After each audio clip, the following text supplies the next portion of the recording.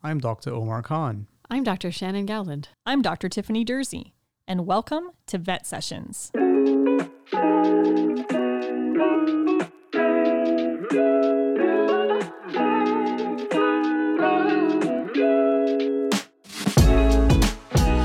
Welcome to Vet Sessions. This episode of Vet Sessions is generously sponsored by OBC Pet Trust. OBC Pet Trust, founded in 1986 at the Ontario Veterinary College, is Canada's first charitable fund dedicated to improving and advancing companion animal health and well-being. OBC Pet Trust sponsors innovative discoveries, education, and healthcare that improve the prevention, diagnosis, and treatment of diseases of pets. Learn more about OBC Pet Trust at www.pettrust.ca or connect with them on Instagram at the handle at OVC Pet Trust. I'm your host today, Dr. Omar Khan. I'll be speaking with an old classmate of Dr. Dursey's and mine, Dr. Mary Jane Ireland. Dr. Ireland is the Chief Veterinary Officer at the Canadian Food Inspection Agency and the delegate to the World Organization for Animal Health. She is also the Executive Director of the Animal Health Directorate. Welcome, Dr. Ireland. Thank you very much for having me, Omar. Yeah, I know you're welcome. And we've been planning this for a bit, and with your busy schedule, we've had this reschedule. But thank you so much for being here and spending some time with us. Very excited to be here. Actually, I've been thinking about that. It's been a very long time since you and I have had a conversation. Graduating in 2000 as the Year of the Dragon together. Yeah, exactly. That was a great class. We have lots of intelligent people, smart people coming out of there and doing some amazing things. So really proud of our class. Yeah, me too. Great. So, Dr. Ireland, can you describe your career path for us? What made you want to become a veterinarian, and how did you end up where you are? Yeah, thanks for a good, great question.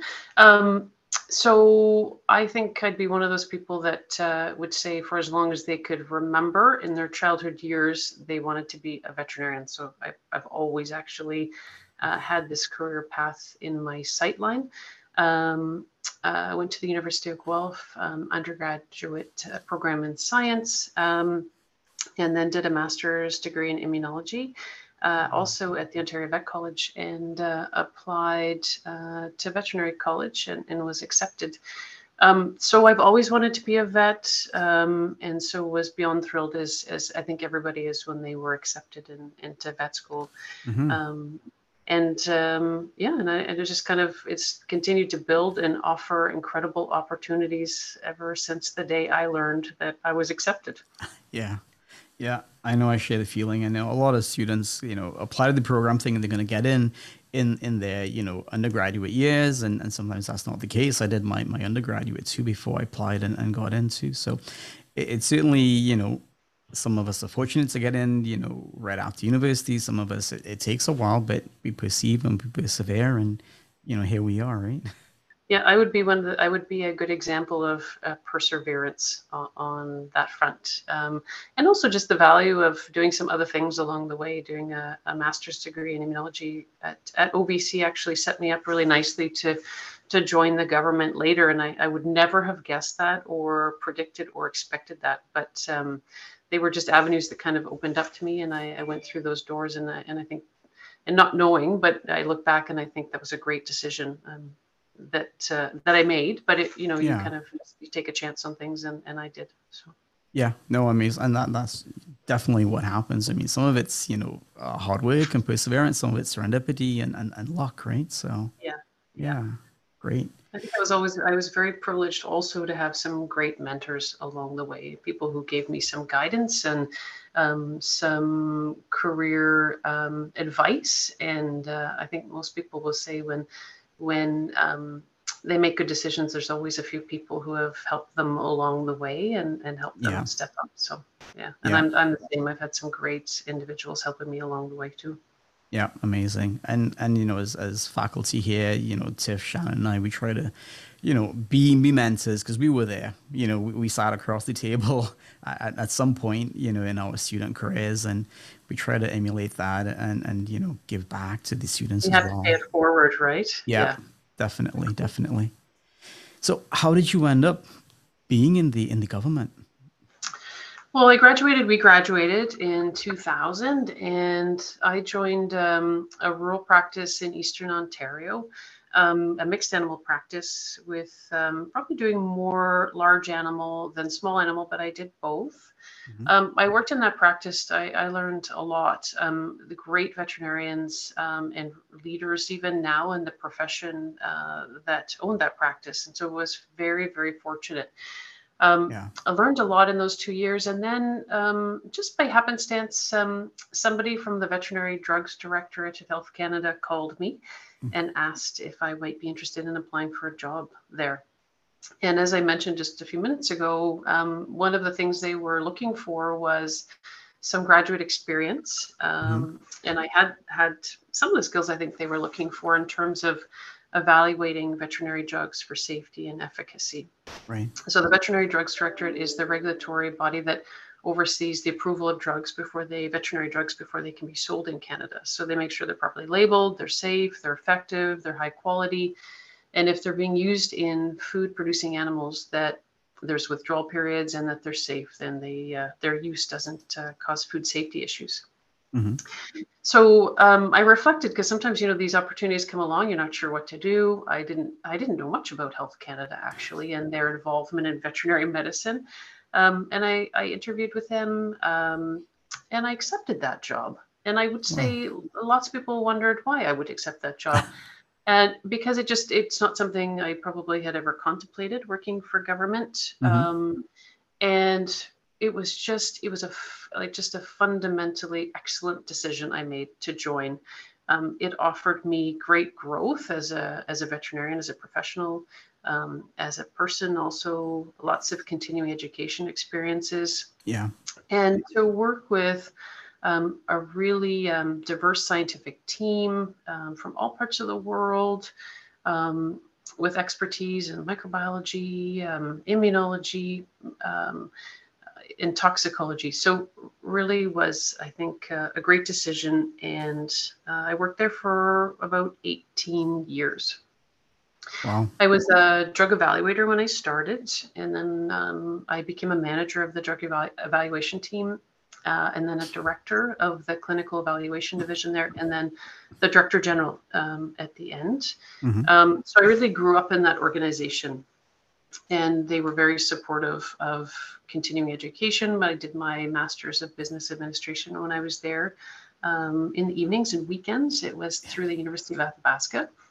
And so really a great exposure to all the things that government has to offer for careers, for scientists, and in my case, as a veterinarian in that profession.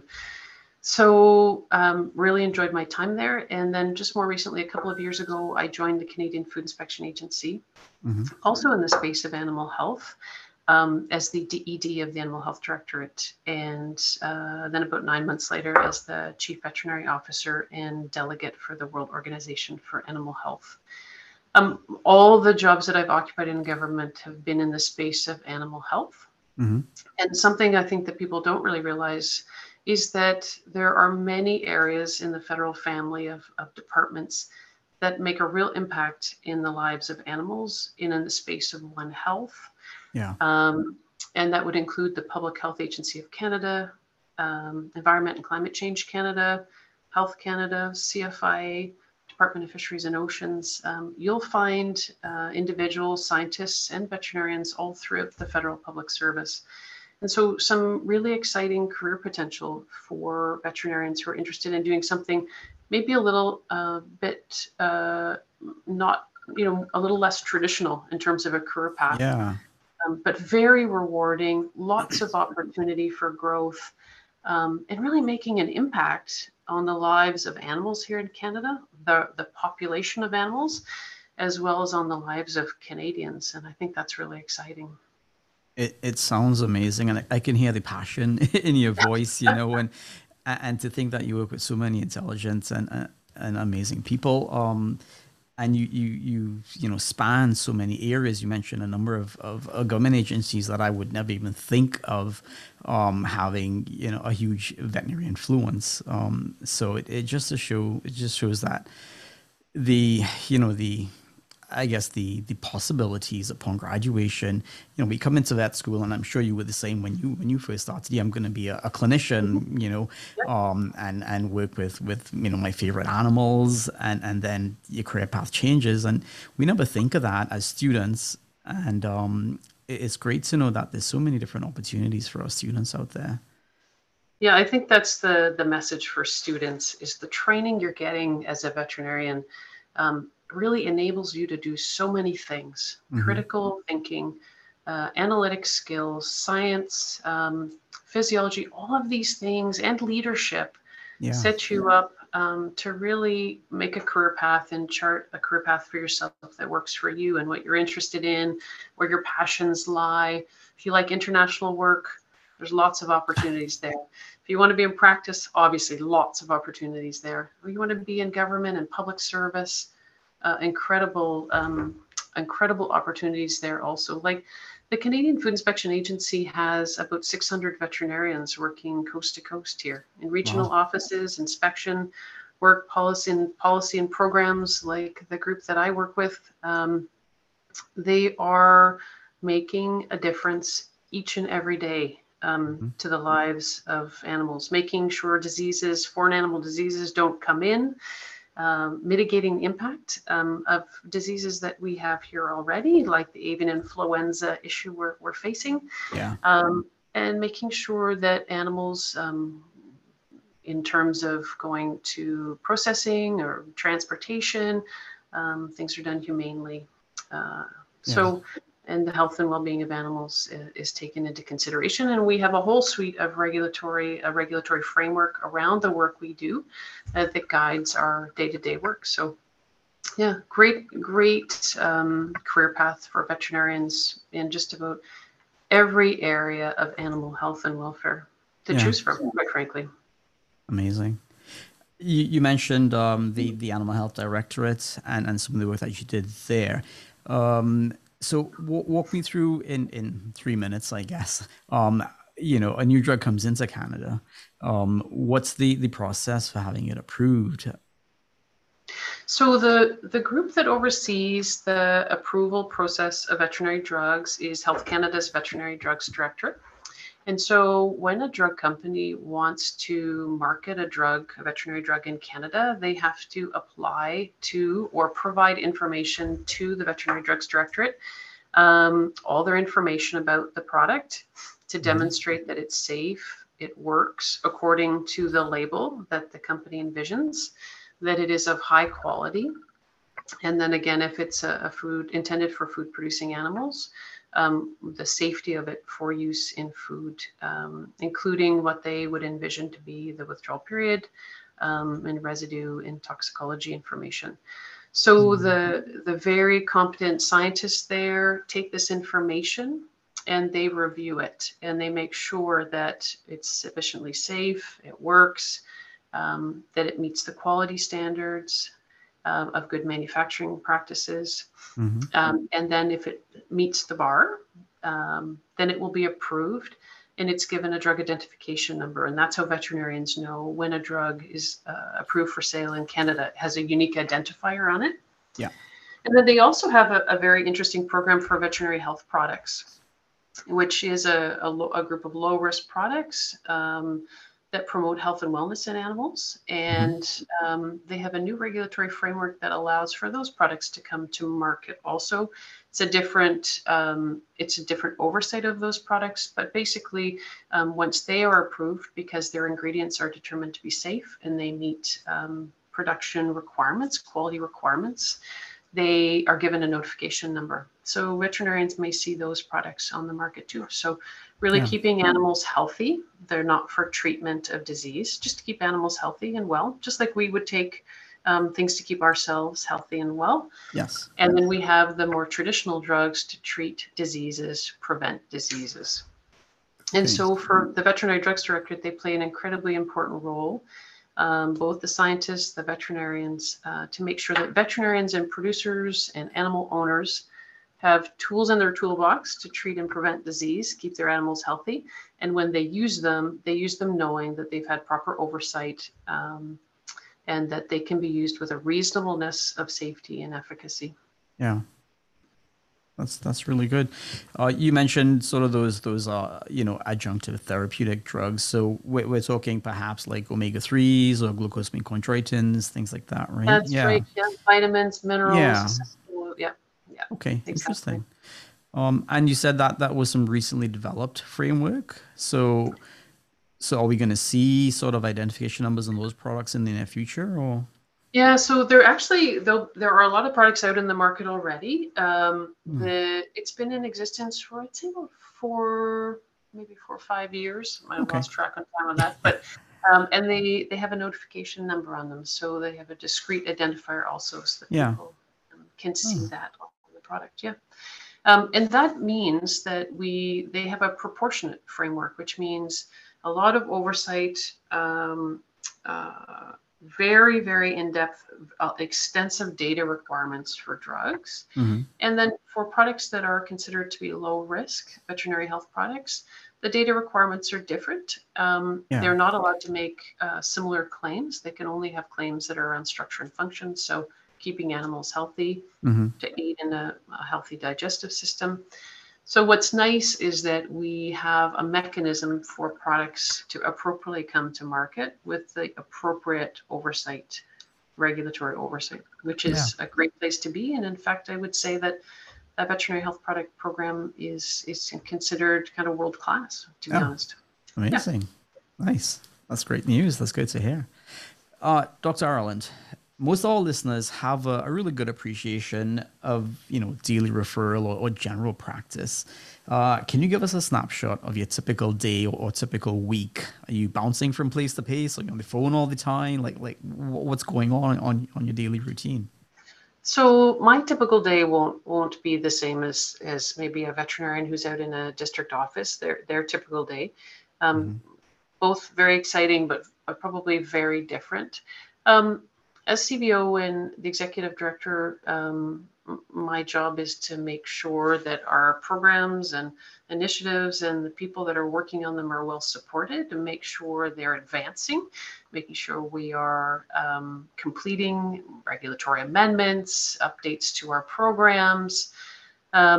So for the programmatic work, my job is to make sure that I enable the group to do their work effectively and efficiently and lend a hand, but they are the program experts, and they know their programs inside and out.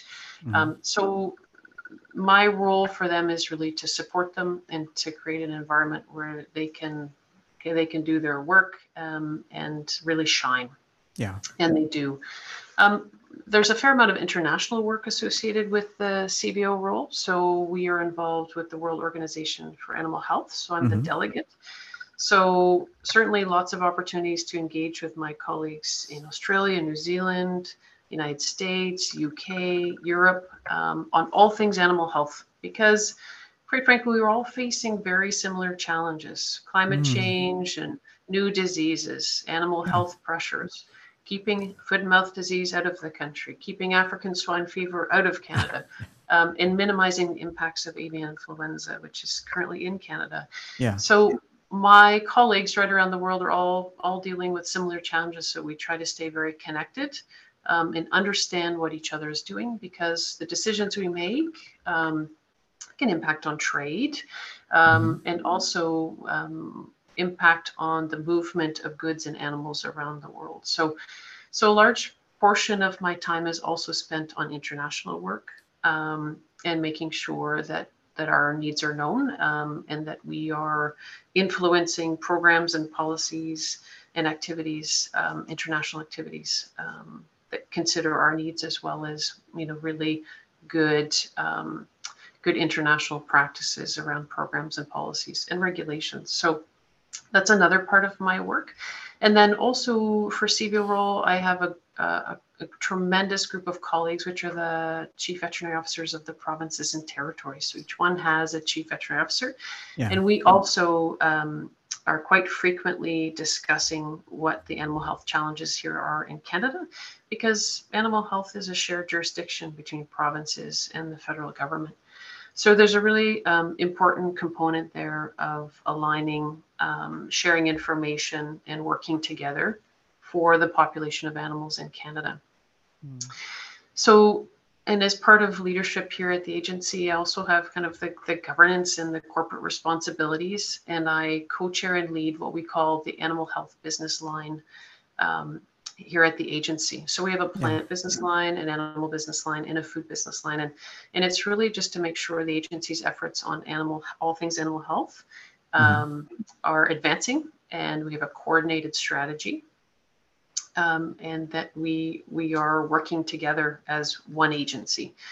And with 6,000 people employed in CFIA working across the country, it's really important to keep everybody current and working together as one group.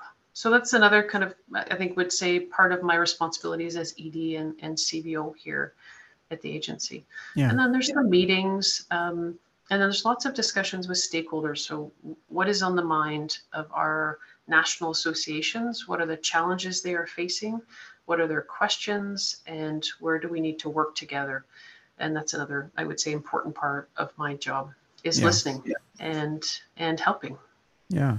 Well, sounds like you wear many, many hats. Many teams meetings sometimes.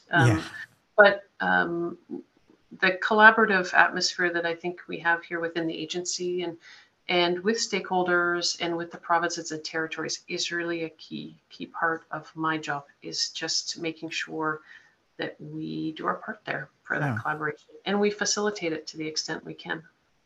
Yeah. And there's so much to learn, so much to know, and so much that we as I guess private practitioners or the veterinary public at large don't know about. So thank you so much for bringing that perspective to us. Much appreciated. You're welcome. Are you able to tell us, Dr. Ireland, about any projects that your team or a team that you supervise might be working on? You touched on avian influenza, and in a past podcast, we spoke about avian influenza briefly. So how are we preparing for that? So I would say that avian influenza has been and will continue to be one of the biggest animal health challenges we have faced in Canada. We have been into this for a little over a year. It was introduced into Canada through the migration of wild birds, waterfowl, and H5N1, highly pathogenic avian influenza. Since a little over a year ago, we've had 7 million birds affected. We've had just short of 300 infected premises, both small flocks and commercial barns, so about 299. And between producers and veterinarians and the agency and provinces and territories, we're all working together, to make sure we eliminate the disease, prevent its spread from an infected premise, and do what we can to prevent incursions into new premises. So really advocating for strong biosecurity. So the agency has been working on this with hundreds of dedicated CFI employees to stamp out infections when they're found, do surveillance.